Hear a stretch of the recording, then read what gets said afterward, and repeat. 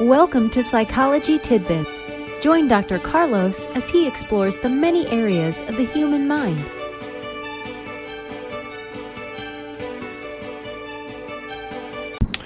Did you know that the line length on which you're reading determines how fast you read? Have you ever had to decide how wide a column of text you should use on a screen, for instance? Should you use a wide column with 100 characters per line or a narrow column with 50 characters per line?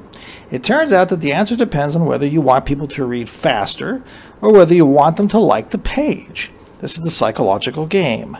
Research demonstrates that 100 characters per line is the optimum length for on-screen reading speed, but it's not what people prefer.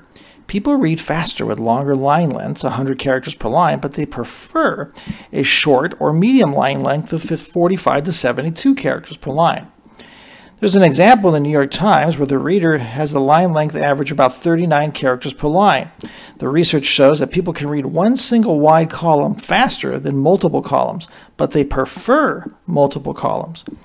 So if you ask people which they prefer, they will say multiple columns with short line lengths. Interestingly, though, if you ask them which they read faster, they will insist it is also the multiple columns. But according to data, it's not true. So the question again, what do you do? Do you give people what they prefer or go against their own preference and intuition?